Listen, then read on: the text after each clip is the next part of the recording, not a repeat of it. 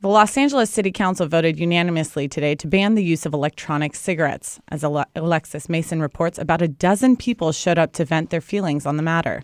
Paul Hirsch is a principal in the Los Angeles Unified School District. He was a little nervous, but locked and loaded to argue in favor of banning the practice known as vaping. I come before the council to urge you to pass this measure and to help keep e-cigarettes out of schools, because they are showing up in our classrooms. Vape shops are opening up around our campuses.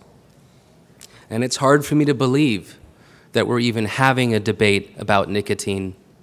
It is a dangerously addictive substance. E-cigarettes are battery-powered devices that simulate tobacco smoking by vaporizing a liquid solution. Some solutions contain a mixture of nicotine and flavors. There are others that are nicotine-free.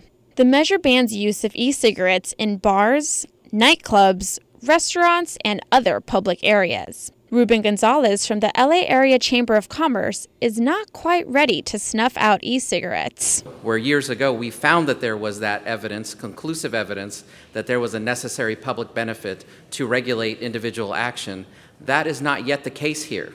When we heard the testimony earlier, we heard there's a lot of mays, there's a lot of might be's. There's a lot of, well, we don't have all the evidence yet. All the evidence might not be in, but Marlene Gomez of the American Lung Association argues there is enough. Initial studies have found formaldehyde, benzene, and tobacco-specific nitrosamines, which are cancer-causing chemicals, coming from the secondhand emissions.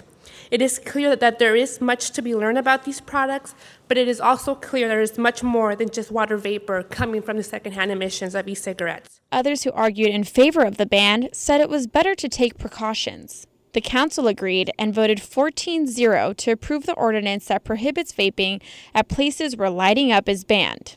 Vaping lounges and stores will be exempted from the ban, just like exceptions are made for cigar and hookah lounges under tobacco smoking regulations. Alexis Mason, Annenberg Radio News.